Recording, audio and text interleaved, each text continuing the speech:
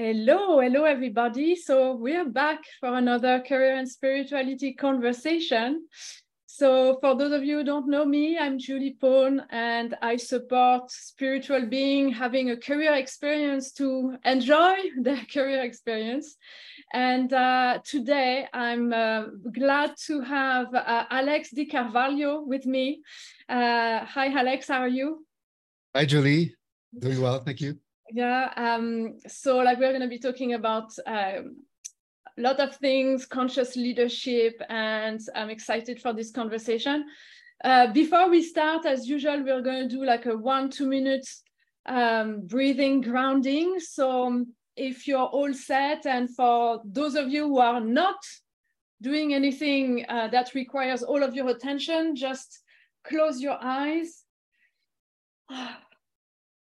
And we're just going to press our feet onto the ground first, just to acknowledge the presence of the ground, the earth underneath us, the ultimate support that we have, and setting the intention to be grounded today. And then moving back our attention, our focus, our awareness into the chest and into the middle of the chest where our heart is beating. And maybe we can even feel our heart beating. Maybe we can hear it. And from there, let's just take some slow, deep breath for a minute, just breathing a little bit slower and deeper than we usually do. Just for a calm minute.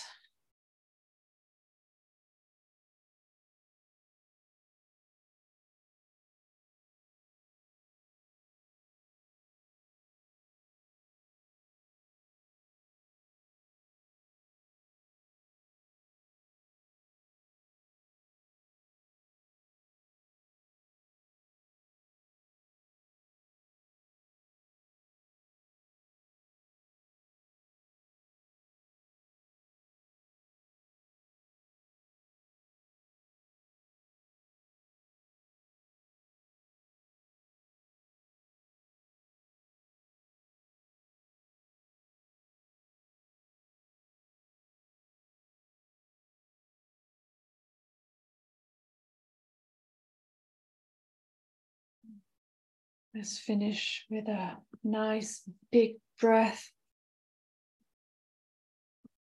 And when we're all ready, opening our eyes again, bringing ourselves back, and ta-da! Hello again. I always Hello. like, you know, the whole session is starting again. So hello, Alex. Thank you so much for joining us. So I'm going to introduce you briefly, but I'll be bombarding you with questions, so we'll know a lot more about your career along the way. So please, everyone, welcome Alex. Alex is a conscious leader, innovator, entrepreneur. He has helped to transform the startup community in Miami and is really at the forefront of conscious leadership, and we're going to talk about that a lot. His expertise in management consulting, startup growth, digital marketing as well, allows him to bring a unique perspective to business and spirituality, really, and is also the honorary consul of Finland in South Florida. And in that context, he really aligns his work with conscious leadership principles, and so he creates positive change with innovative projects, transformative events, and also coaching. So let's get ready to get some valuable insights from my esteemed guest today, Alex Di Carvalho. I hope I'm pronouncing it right. And right. we are exploring the intersection of spirituality and business and leadership. So I'm all excited for this. Thank you so much for inviting me. I look forward to it. Yeah, so Alex, I'm always starting the conversation with a question about spirituality and what's your relationship to spirituality? like your connection to spirituality? What is it for you? Yeah, that's, I think, a complicated question, because I think it's a unique path for people into spirituality. And what does it mean, and how is that different from religion, for example? Yeah. So I was raised in my father was Brazilian and he was Catholic, and my mother is from Finland and she's Lutheran. And so I was raised kind of in both contexts. And also in my childhood. So yes, so I would have both exposure to both Lutheran and Catholic faith. Yeah. But then I went through a period where I rejected all of that. And I was an atheist for about 20 years of my life, which is very much scientific materialist, not believing in any kind of powers or anything that I couldn't prove rationally, you know, and see for myself. And about, I don't know, 10, 15 years ago, I really started on a spiritual path of discovery. And this really meant a lot of inner work on myself to understand my patterns. Why do I behave in certain ways? Why do I react in certain ways? And this was quite a journey of discovery. To where I am no longer an atheist. And so I do believe that there's more than science can explain. And it makes my life a lot richer and more magical to see that there's a lot more than just this physical and material world. Yeah. And has it reconciled you with the religious side, or do you keep that, you know, separate? It has, yes, actually. So it has reconciled me with the,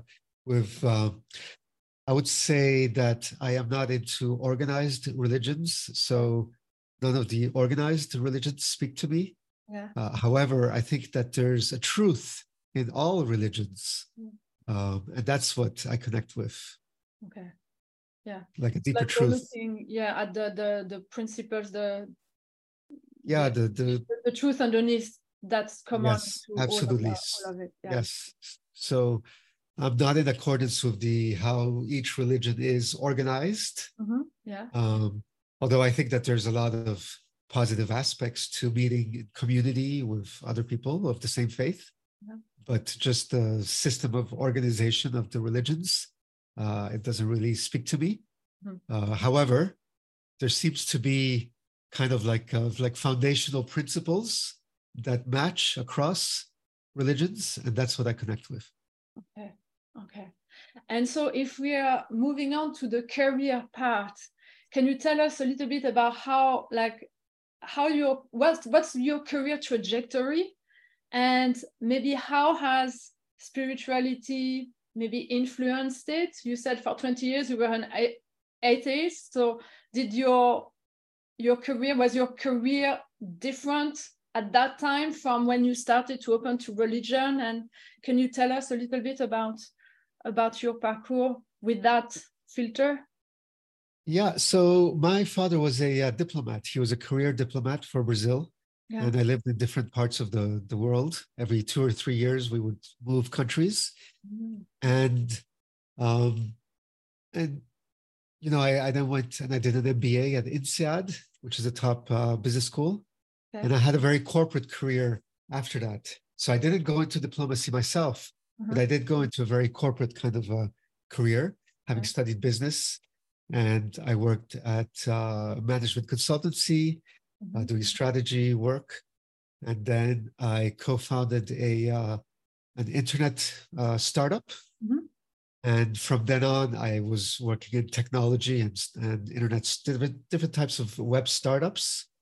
But I also had a very big corporate career, a corporate position at IBM, where I was the head of social media worldwide at IBM, and also Constant Contact, which is a good sized corporation in the US. I was the regional director for that. So I had mostly startup experiences, but also some bigger corporate experiences as well. I also ran a startup myself. So that was what my career has been like. And so I don't think the religion or spirituality had anything to do with that. Mm-hmm. It was a very much conventional corporate type of career progression for me. Yeah. But, you know, I think with spirituality, it started to open my mind to different perspectives and new perspectives and a higher consciousness. Yeah. Kind of becoming aware of how the world works, and also the effect of corporations on the world. Corporations have a lot of power, a lot of resources, and how they're affecting the earth and nature, and how all these competitive dynamics work, etc. And so I started opening my eyes to that. And you know, I think after COVID, I became more independent, kind of outside of the corporate trajectory, doing more independent consulting work, and now getting more into conscious leadership. So really finding a way to create conscious leadership at the top of organizations in order to create more conscious types of businesses that make better decisions for the planet. Okay. So impacting at the top so that there is a ripple effect all throughout the organization for the people working in the organization, but also outside, the impact that it has on the world. Yes, absolutely. Okay, got you. So I'm actually curious what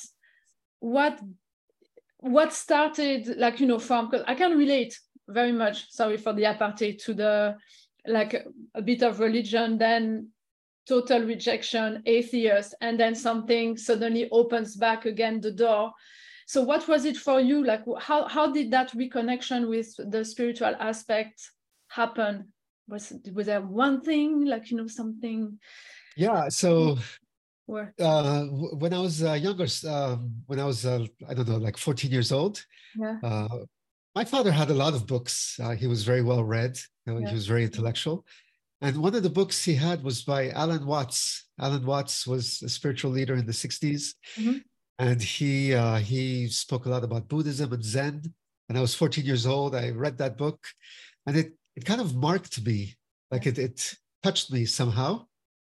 But, you know, I put that aside, and then I became atheist, etc.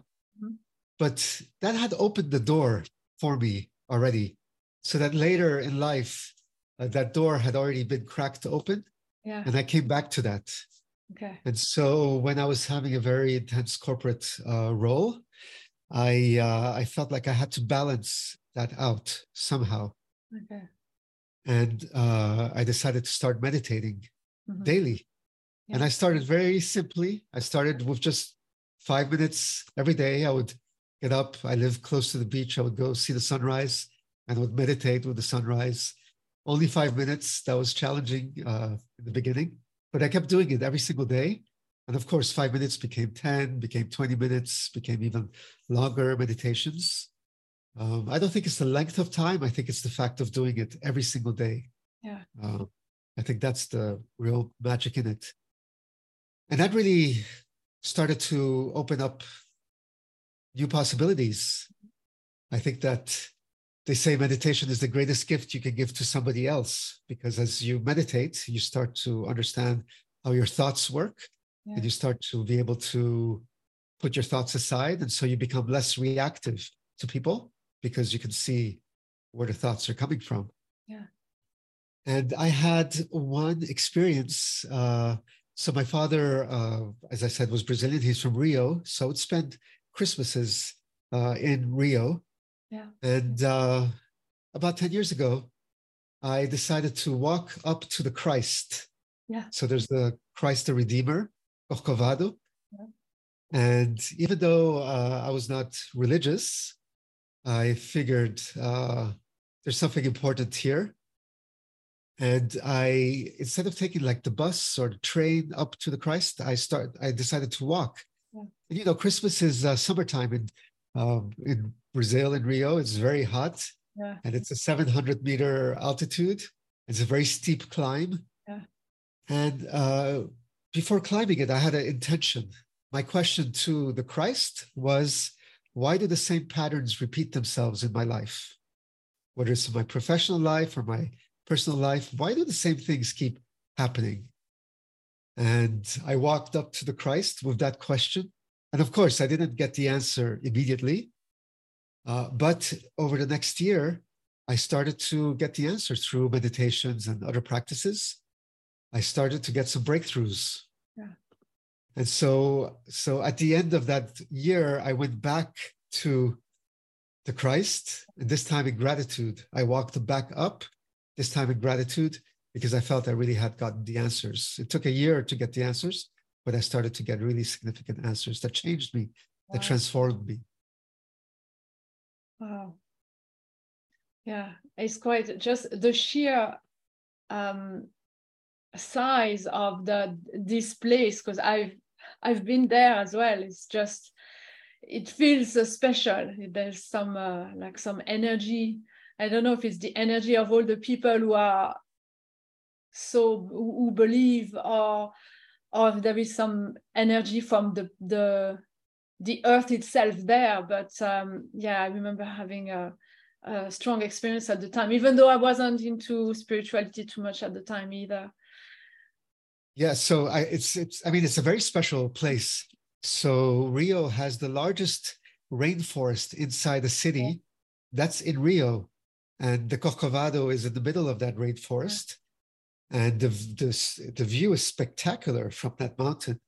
And the Christ itself is so large, and it's at the top of this mountain. So it's an incredible energy when you're up there and you're looking at the city. Yeah. It feels really special. Yeah. Oh, you're bringing me back a good few years. But yeah, so you got, like, so meditation was your entry door to having some answers. And you said, like, you had some breakthrough about the patterns repeating themselves. So did you experience some change? Did you break through the patterns afterwards, or what change did you experience as a result of having those Yes, so insights? so meditation was one strong avenue for me. Yeah. But also I did yoga, so Kundalini yoga. So I had 90 consecutive days of yoga from 4 to 6:30 in the morning. It's called the Aquarian Sadhana. So we do it in a group, and we get together. It's a very beautiful practice. And it happens before sunrise, 2 hours before sunrise, when the energy of the city is very special, because everybody in the city is sleeping at that time. So it's kind of a dreamtime energy. And you get together and you kind of do this yoga practice and meditation and chanting at that time. And was it in Rio at the time? No, that was in Miami. Oh, that was in Miami. Okay, yeah. Yeah. So that was part of my practice. And then also I got into something called internal family systems, which is a type of psychotherapy, and you can do it on yourself. So it's a self-therapy. Okay. And this really helps you kind of reconnect with your inner child. So your inner child is a younger version of yourself. Yeah. And so by reconnecting with younger versions of yourself, you can see what was happening at that time in your life with your parents, and you can experience some of those things and relive and understand what was happening. And you reconnect with the inner child. And you can also see kind of the protective behaviors that the child develops in order to deal with adults. And these protective behaviors then continue throughout a lifetime. The things you learn in your childhood to protect yourself become your patterns throughout lifetime. So whenever later in life similar things happen, those protective behaviors come out again. And so that explained to me why certain patterns would repeat themselves, is because of these protective behaviors that had happened in childhood. So internal family systems helped me to reconnect with that and to see that very clearly. And also later, I got into Jungian depth analysis. So Carl Jung was a psychologist, and he wrote something called the Red Book. So in the book club, I read the Red Book. It took 6 months to read it together. Oh, wow. There were Jungian psychoanalysts in that book club. So it was very interesting because part of Jung's deep work was dream analysis. So he would write down his dreams, he would draw the dreams, and he would interpret them. And he has a method for interpreting dreams and also for meditating with your dreams. So later you can meditate and call back your dream and call back the figures from your dream and meditate with that and to understand the messages better from the dream. And so that was also a very important part because Jung's world is very metaphorical, it's very archetypal. Yeah. And so, for example, if a lion appears in your dream, you can then meditate and talk to the lion and understand what is the lion's message. So it's very archetypal, but this creates kind of a magic in the world because you start to understand the meaning of animals and why would you happen to see certain animals on certain days, especially if you don't see those animals usually. What does it mean? And you start to get more meaning from life by paying attention to what is happening. Yeah, it feels like an expanded reality. Suddenly everything has a deeper meaning rather than what we see at first. Yes, so there is the physical reality which you see, but then you start to get meaning from what you see. So if you see like an unusual animal that you don't usually see, maybe a butterfly, you can go months without seeing a butterfly, and then on one day you see a butterfly, but it matches something that's happening with you, some kind of transformation, and the butterfly appears, and it's kind of like a wink from the universe saying, oh, you see, this is what's happening with you, and here's a sign. And so it creates kind of a more magical reality when you start to see these things.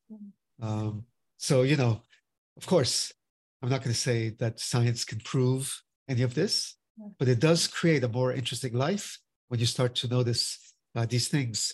And so through all this work, I started to get some breakthroughs, especially around my patterns.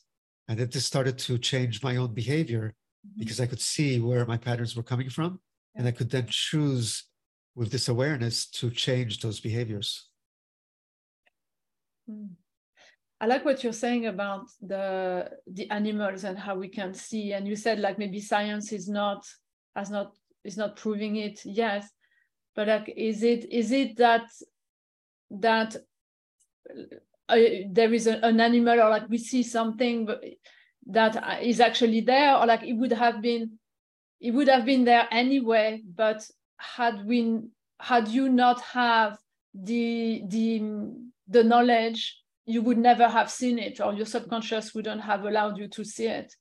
So is it that because we know more, we are paying attention to more, and it's a way for our subconscious to tell us something? Or is it that the universe is sending an animal to tell us something? You see where I'm... Yeah, so, the way I would frame it is that the way I was brought up, for example, was I was very, let's say, conditioned and programmed in certain ways through education and through my culture to believe certain things and to have a very scientific and rational type of way of seeing the world and understanding the world, especially through my schooling and through my parents. And this is something that prioritized the left brain, the very rational left brain type of thinking. You could also say it's more like a masculine type of energy, the energy of being very rational, and the energy of doing, taking action in the world. And I would say that through these practices, I started to open up the right side of the brain. Now, the right side of the brain is more intuitive, it's more creative, it's more the feminine energy, it's more the energy of being rather than doing. And so by opening up the right side of the brain, I believe that you then start to see other types of things in the world. So whereas the left side of the brain sees a butterfly, and that's all it is, a flying insect, the right side of the brain sees a beautiful creature that signifies transformation. It went from a caterpillar to becoming a butterfly. This means transformation. And if you are seeing this, if it's coming into your field of consciousness, it also mirrors something that's happening in yourself. And so, this is, our dreams are so hard to interpret because our dreams can be so fantastical. Yeah. But it's a lot of the right brain imagery coming to us through our dreams, right? Now, we cannot explain our dreams scientifically, yet our dreams can have such a big impact. Everyone has some memorable dreams that they've had in their life, right? Sure. And so it's bringing the right brain online, like honoring the right side of the brain as well as the left side, bringing that online into consciousness and seeing the world in this magical way. So you're using both sides of the brain. You're using that masculine energy of doing and being very rational, and you're using that feminine energy of being intuitive, being creative, using your imagination. And so life takes on this more rich meaning when you're operating like that. That's what I would say is happening. Yeah, that makes sense. Yeah, I like that. And that makes a human, so that explains as well, because we're going to talk about leadership, how someone can be very techy and efficient in the corporate environment, but also into meditation and creativity, intuition. So bridging that into like leadership, can you tell us about your journey as a leader, how that has possibly changed you, and yeah, let's start exploring about what's conscious leadership versus just leadership. Yeah, and I would say that this is a work in progress. Okay. I think that after COVID, the world is going through some very significant transformations and changes. I think a lot of people started working remotely and started to understand their relationship with work. Yeah. And started to reprioritize new things in their life, especially relationships, and also understanding what it means to live. And so I think that there's a transformation that's happening in the world, and we're part of it right now. So we're still trying to understand. I think 10 years from now, 20 years from now, we'll look back and we'll see how significant this period was. But right now, we are in that transformation. Yeah. But I think part of this transformation is the conscious leadership. One of the things that I'm experiencing here in Miami is the hottest summer ever recorded. Wow. I think it's about 45 days now of temperatures over 100 degrees Fahrenheit. I think this is like 35 or 40 degrees Celsius or something. Yeah. So it's been very hot, but for 45 days in a row. Also, the ocean temperature here, for the first time, hit over 100 degrees Fahrenheit. Also like 35, 37 degrees Celsius, the temperature of the ocean. So it's very hot. So you go inside and it's like a bathtub, it's like a baignoire, Oh my God. Yeah, but it's also not good because the coral reefs are dying because it's too hot for the coral. Yeah. So they're dying. Yeah. And so I think, we're experiencing these changes, and I think this accelerates, the need for more conscious types of ways of living that don't destroy the planet. I think also there's artificial intelligence that's coming. And this is also a huge change. I think as big as change as the Industrial Revolution is this AI revolution, which is completely going to transform everything about the way we go about work and life. And so I believe that we really need to become more conscious about what's happening, how we're impacting the planet, and how we want to go forwards. Yeah. And about the word, even just the word conscious, because when we're talking like this, we need to be more conscious of, even just like the word, it makes a lot of sense. We need to be paying more attention to what's happening like in the world. But when we're using the words, because it's is it a buzzword a little bit now when we say conscious business, conscious leadership, conscious parenting, whatever, what do we mean exactly in that context? Yeah, it's true. I think there's a danger of something like this becoming a buzzword, and then people just being very superficial with it when it means something more profound. Yeah. So language has limitations. Yeah. And if everybody then starts adopting it and not doing anything, then it starts to become meaningless. So yeah, of course. But, you know, there are other ways to say it. Another way to say it is emotional intelligence. Yeah. And this has existed for 20, 30 years. Daniel Goleman, psychologist, wrote a book called Emotional Intelligence. And this has been brought to leadership. And so that's part of conscious leadership, is working on your emotional intelligence and how that pertains to the corporate. So that's another way of saying it as well. I would say that conscious leadership goes further than emotional intelligence, because I would say it requires doing inner work. So deep inner work to understand patterns, and to then break those patterns. So why do you do the things you do? What are your drivers? What are your motivators? Why do you need to buy a bigger house or two more cars? Or like, what is driving that type of behavior? And is it needed? And, you know, how does that affect your decisions in the corporation? And then, are you making ethical decisions or not in order to get paid and buy your second house? So how ethical are you being if that is your priority?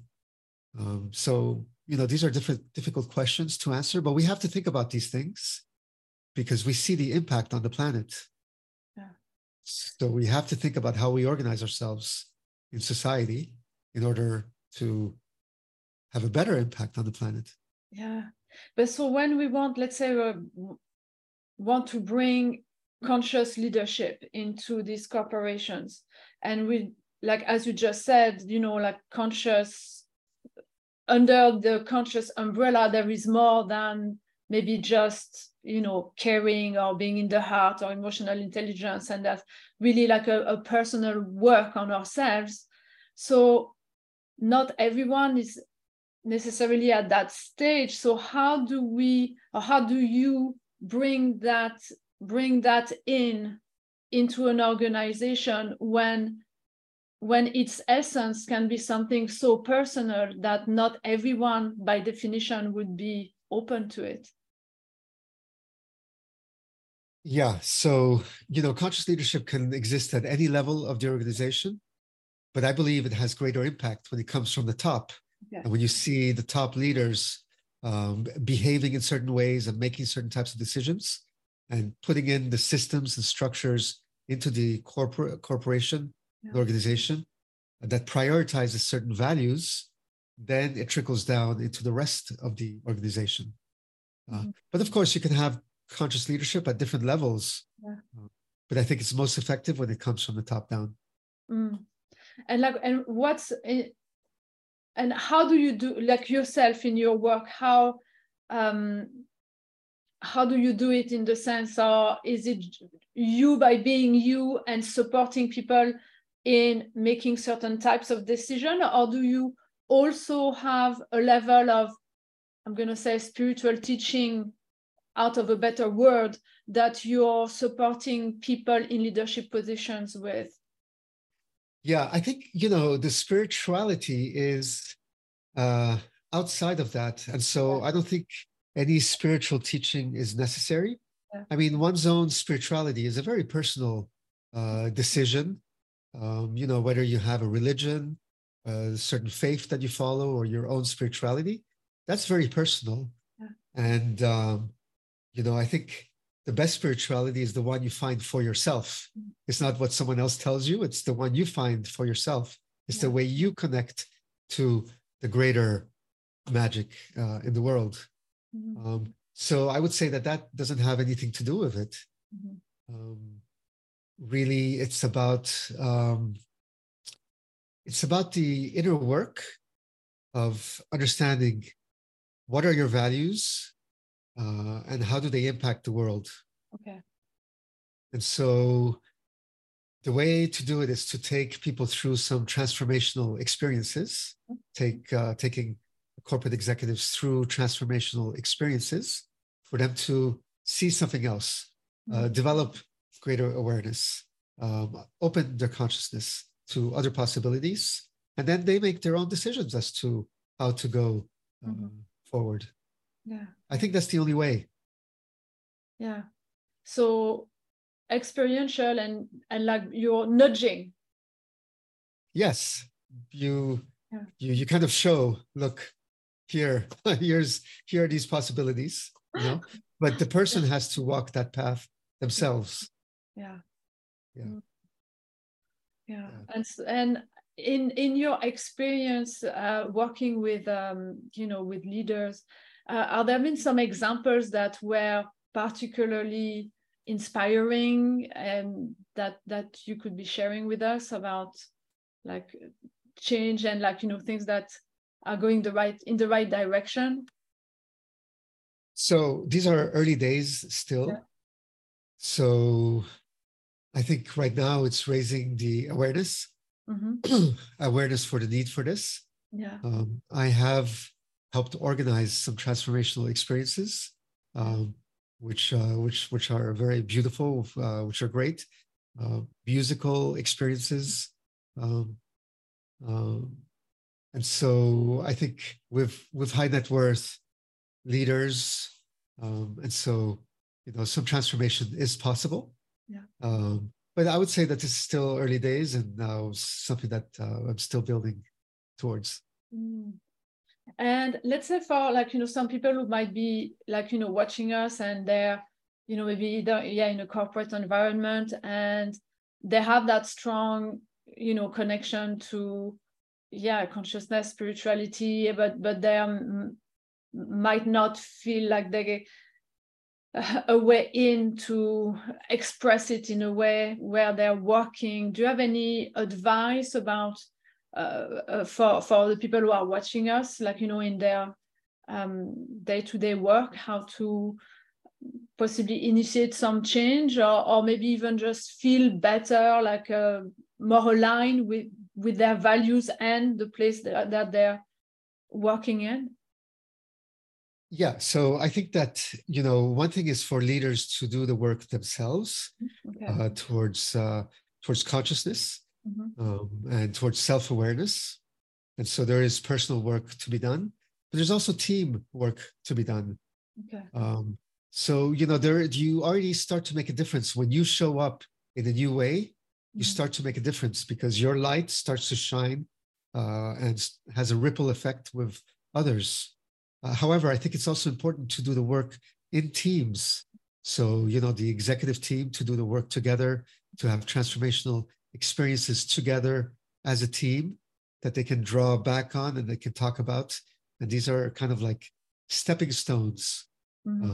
So I think it goes together. The personal work that someone might do, whether they start a meditation practice or it can even be through exercise, it can be in different ways. But then also part of is to work together in collaboration and in community and in teams to do that work together. So these go hand in hand. Okay. Yeah. So always like we are back to the inwards and outwards, like doing the work inside and then doing it, watching the impact that it has, and also taking initiative like in the world to. Yes, because then as you change inwards, then you start to put in place systems that prioritize those values. And so it might be HR systems, it might be recruiting practices, it might be compensation systems, the way bonuses are headed out, what is incentivized, what is the bonus structure and for what are people getting bonuses? So the whole compensation, reporting structures, what are the values of the company that get put into place into these systems throughout the company? So yeah, so there's outward action in the world that happens afterwards. Yes, but the inner first. Yeah, the inner first. It affects all areas of the company. It affects marketing, the way marketing is done, the way products are developed, relationships with vendors, relationships with customers. So it's through all levels of the organization. Yeah. And as someone who's very connected, like spiritually connected, I would say, out of a better word, what's your experience of of getting out of the spiritual closet, so to speak. Like, is it something that you can talk about like freely in the business corporate world, or is it still that how's it at the moment? Can you be very open about all of the things that we're discussing today, or not so much? Yeah, it's true. I think it depends very much on the context and on the business context. I think there's more and more openness to it. Yeah, I think partly that has to do with the internet, because there is a lot of like language and people showing up talking about spirituality online, whether through YouTube or Instagram. There's a lot of accounts, and so you can find this stuff online, and but also religious stuff. And so the internet just creates a distribution of knowledge, which is incredible. And so more and more people have access to this, access that I didn't have when I was younger. People now have at a younger age, right? So somehow it is more possible to talk about it today than it was 20 or 30 years ago. But it also depends very much on the context and on the type of business. There's certain types of businesses which are very engineering focused or finance focused, which might be more difficult to talk about it, and other businesses where it might be easier to talk about it. But I think this is a very personal question for people: is how authentically can they show up in life? Or do they have to hide aspects of themselves, or do they have to wear a mask in certain situations? So when you go to work, you put your suit on and you put on a mask for the next 8 hours, and then you come home to your partner and you can take your suit off and you don't have to wear a mask. Maybe you wear another mask for your partner. And so how authentically are you able to show up in life? And so I don't think there's a need to evangelize spirituality. It's a very personal thing, but it shows up in how you are being, how you behave with people, your compassion, your empathy, your values. That's what shows up. So it doesn't matter what you believe, what faith you're from, what religion, what spirituality you have, but just it does show up in the way you appear in life and your authenticity.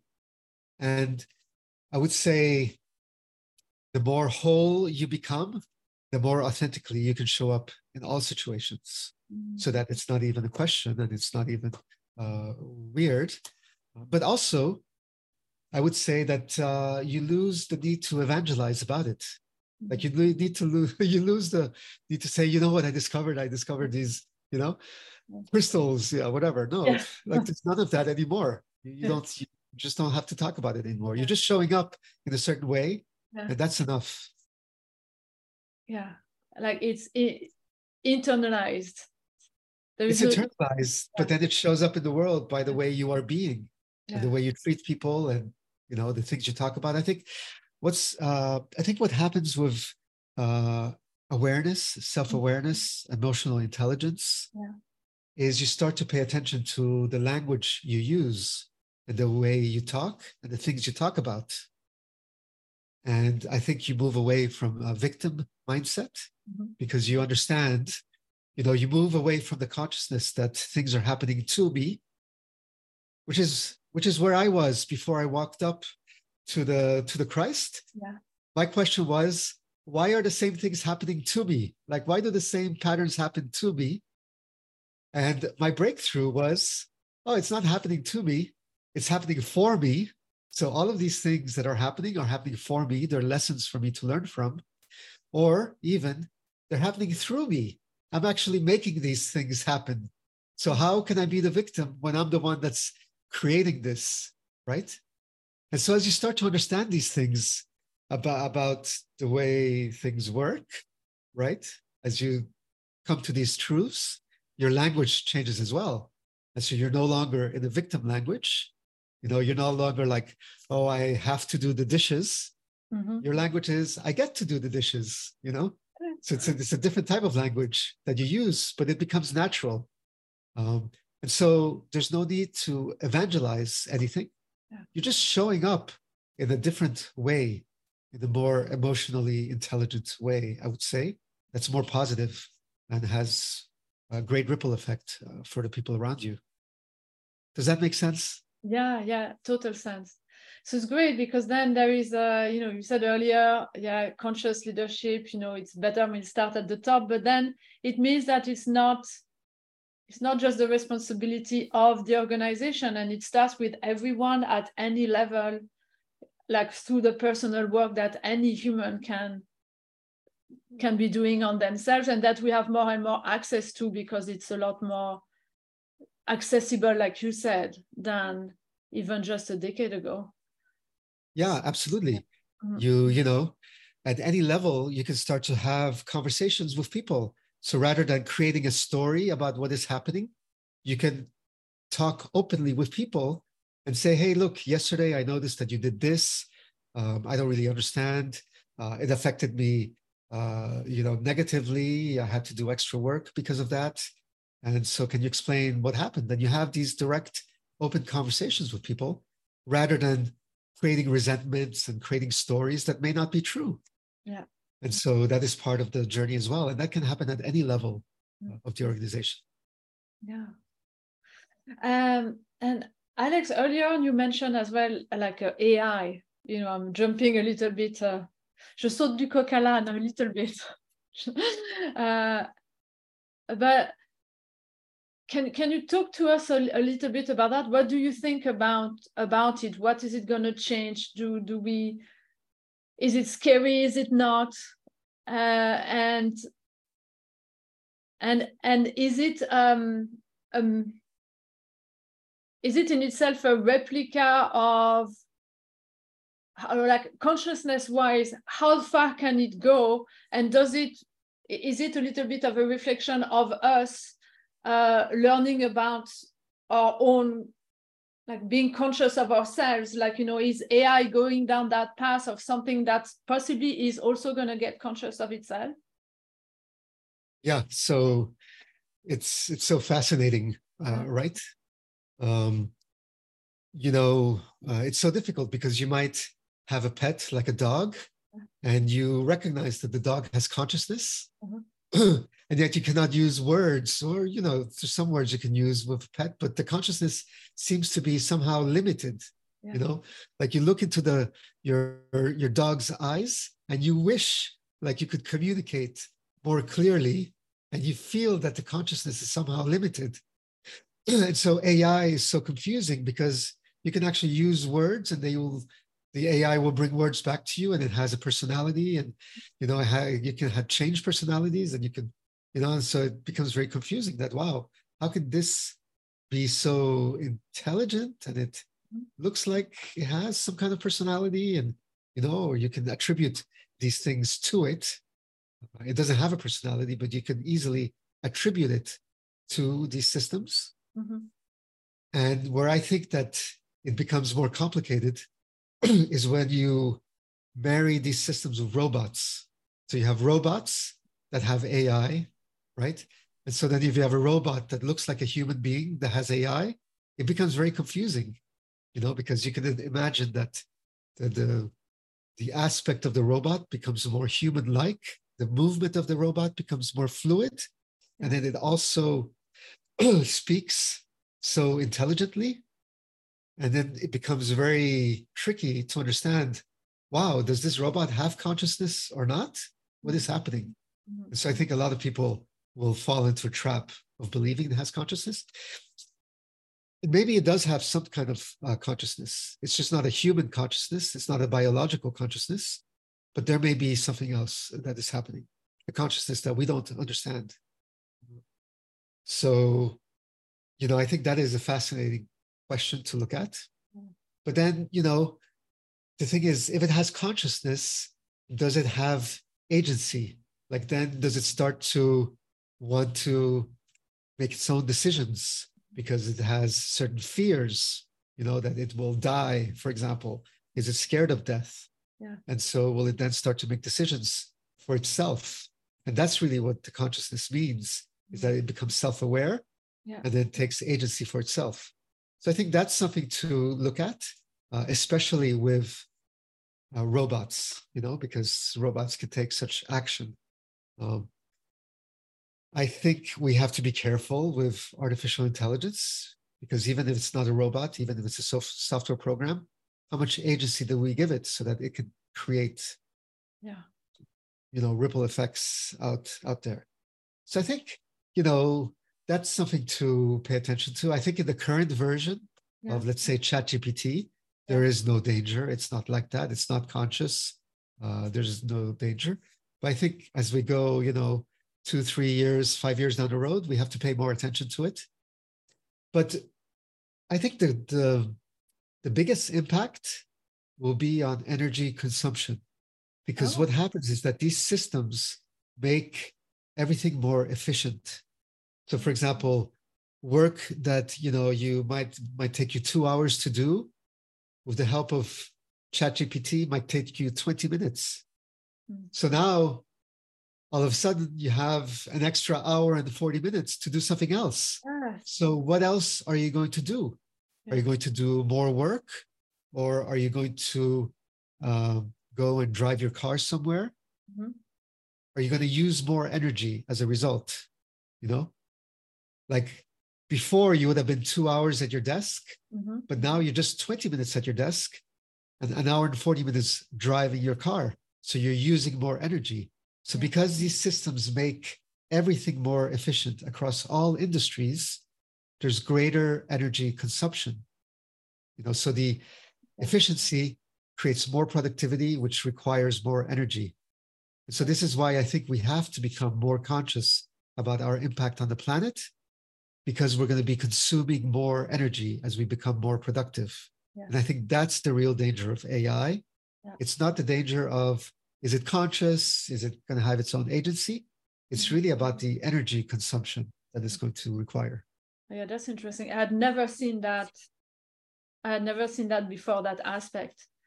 And is the running of AI also consuming, is it? So I think the running of AI itself consumes some energy, just like the running of crypto, blockchain stuff requires energy.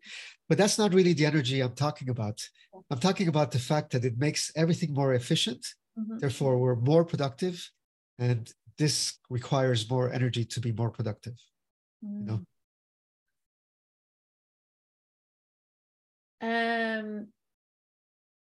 Because at first sight, I said, okay, so if we're more efficient, we could, my first reaction was like, okay, so if we're more efficient, then we are consuming less.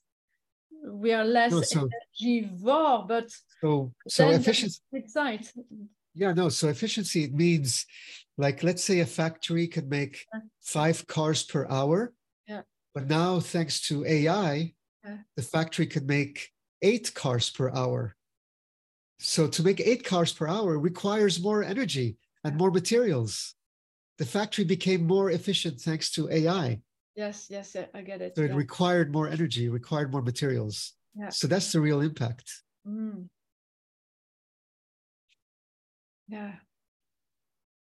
So like a new area of reflection on the other side of the progress that AI is giving us.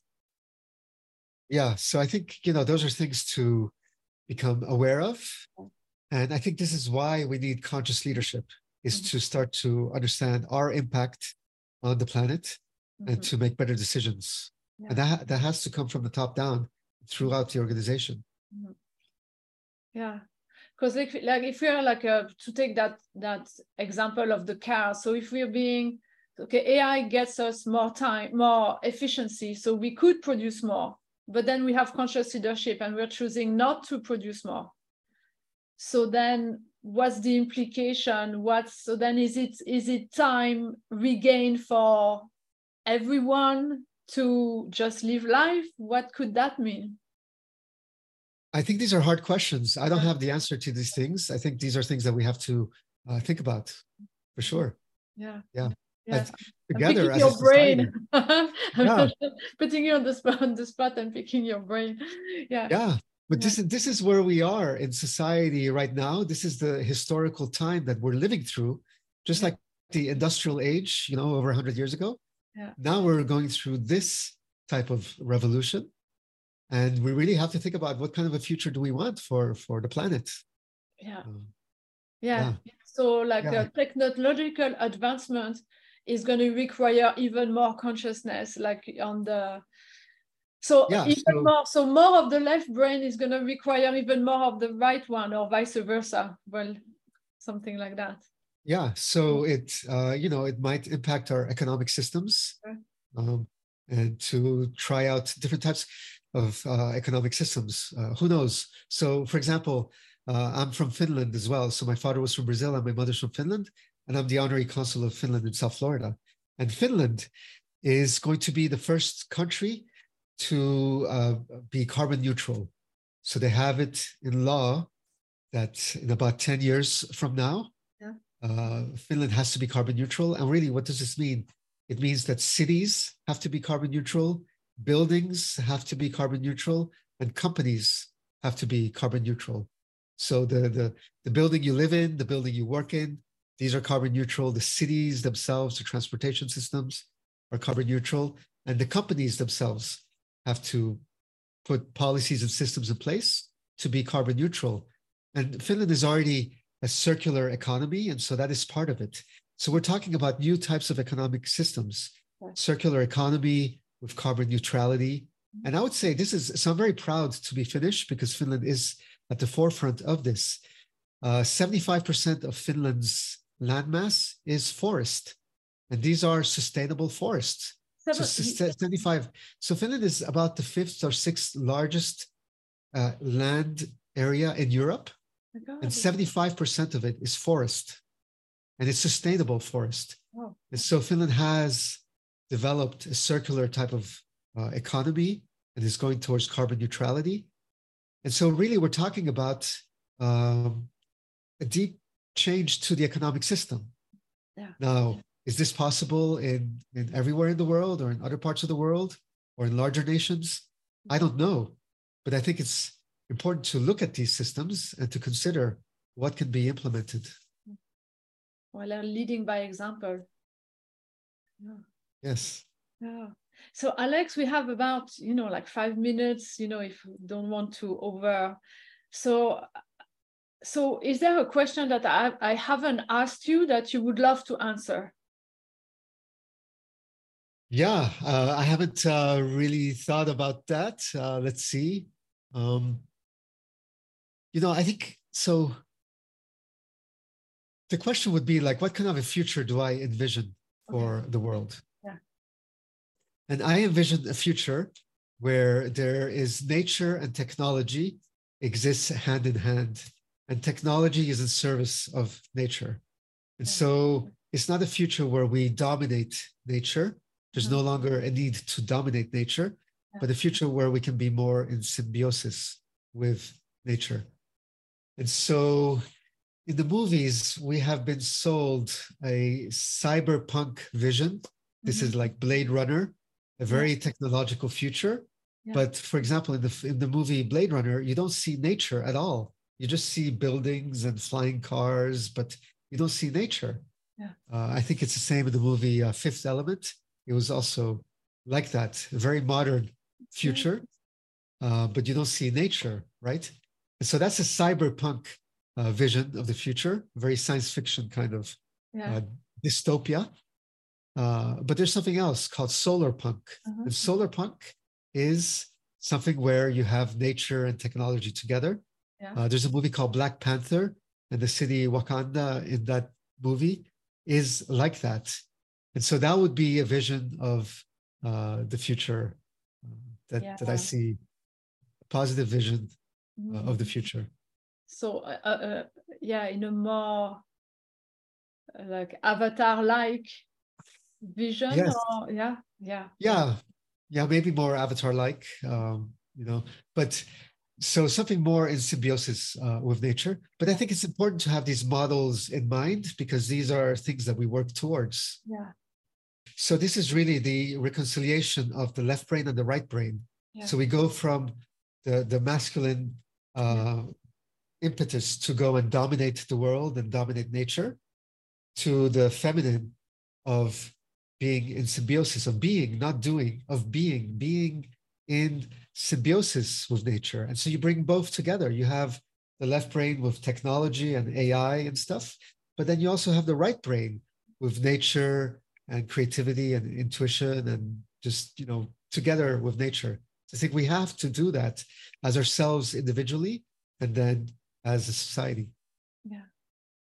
I love that. And I love that said it is a vision, because like if we don't see it, we can't, we need to see it in order to bring it about, to make it flourish in our awareness, like from the inside to the outside. But yeah, I'm having all sorts of mental pictures now, as you're talking about symbiosis. So yeah, thank you, Alex. Yeah, and I love that it's sort of, we're making we are at time and we've made a full circle with like the feminine and the masculine now, with the bigger picture of like what it means, for the world at large. So I love that we've made that loop. So yeah, so I want to give you a really big thank you for spending some time with us.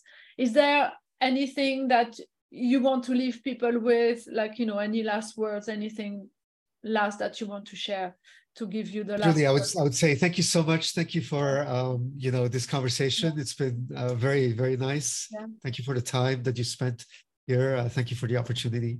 I appreciate it. Oh, thank you. I appreciate you. Thank you so much, Alex. And thank you, everyone. And I'll make sure that you know how to connect with with Alex. And I shall see you next week for the next conversation. Bye.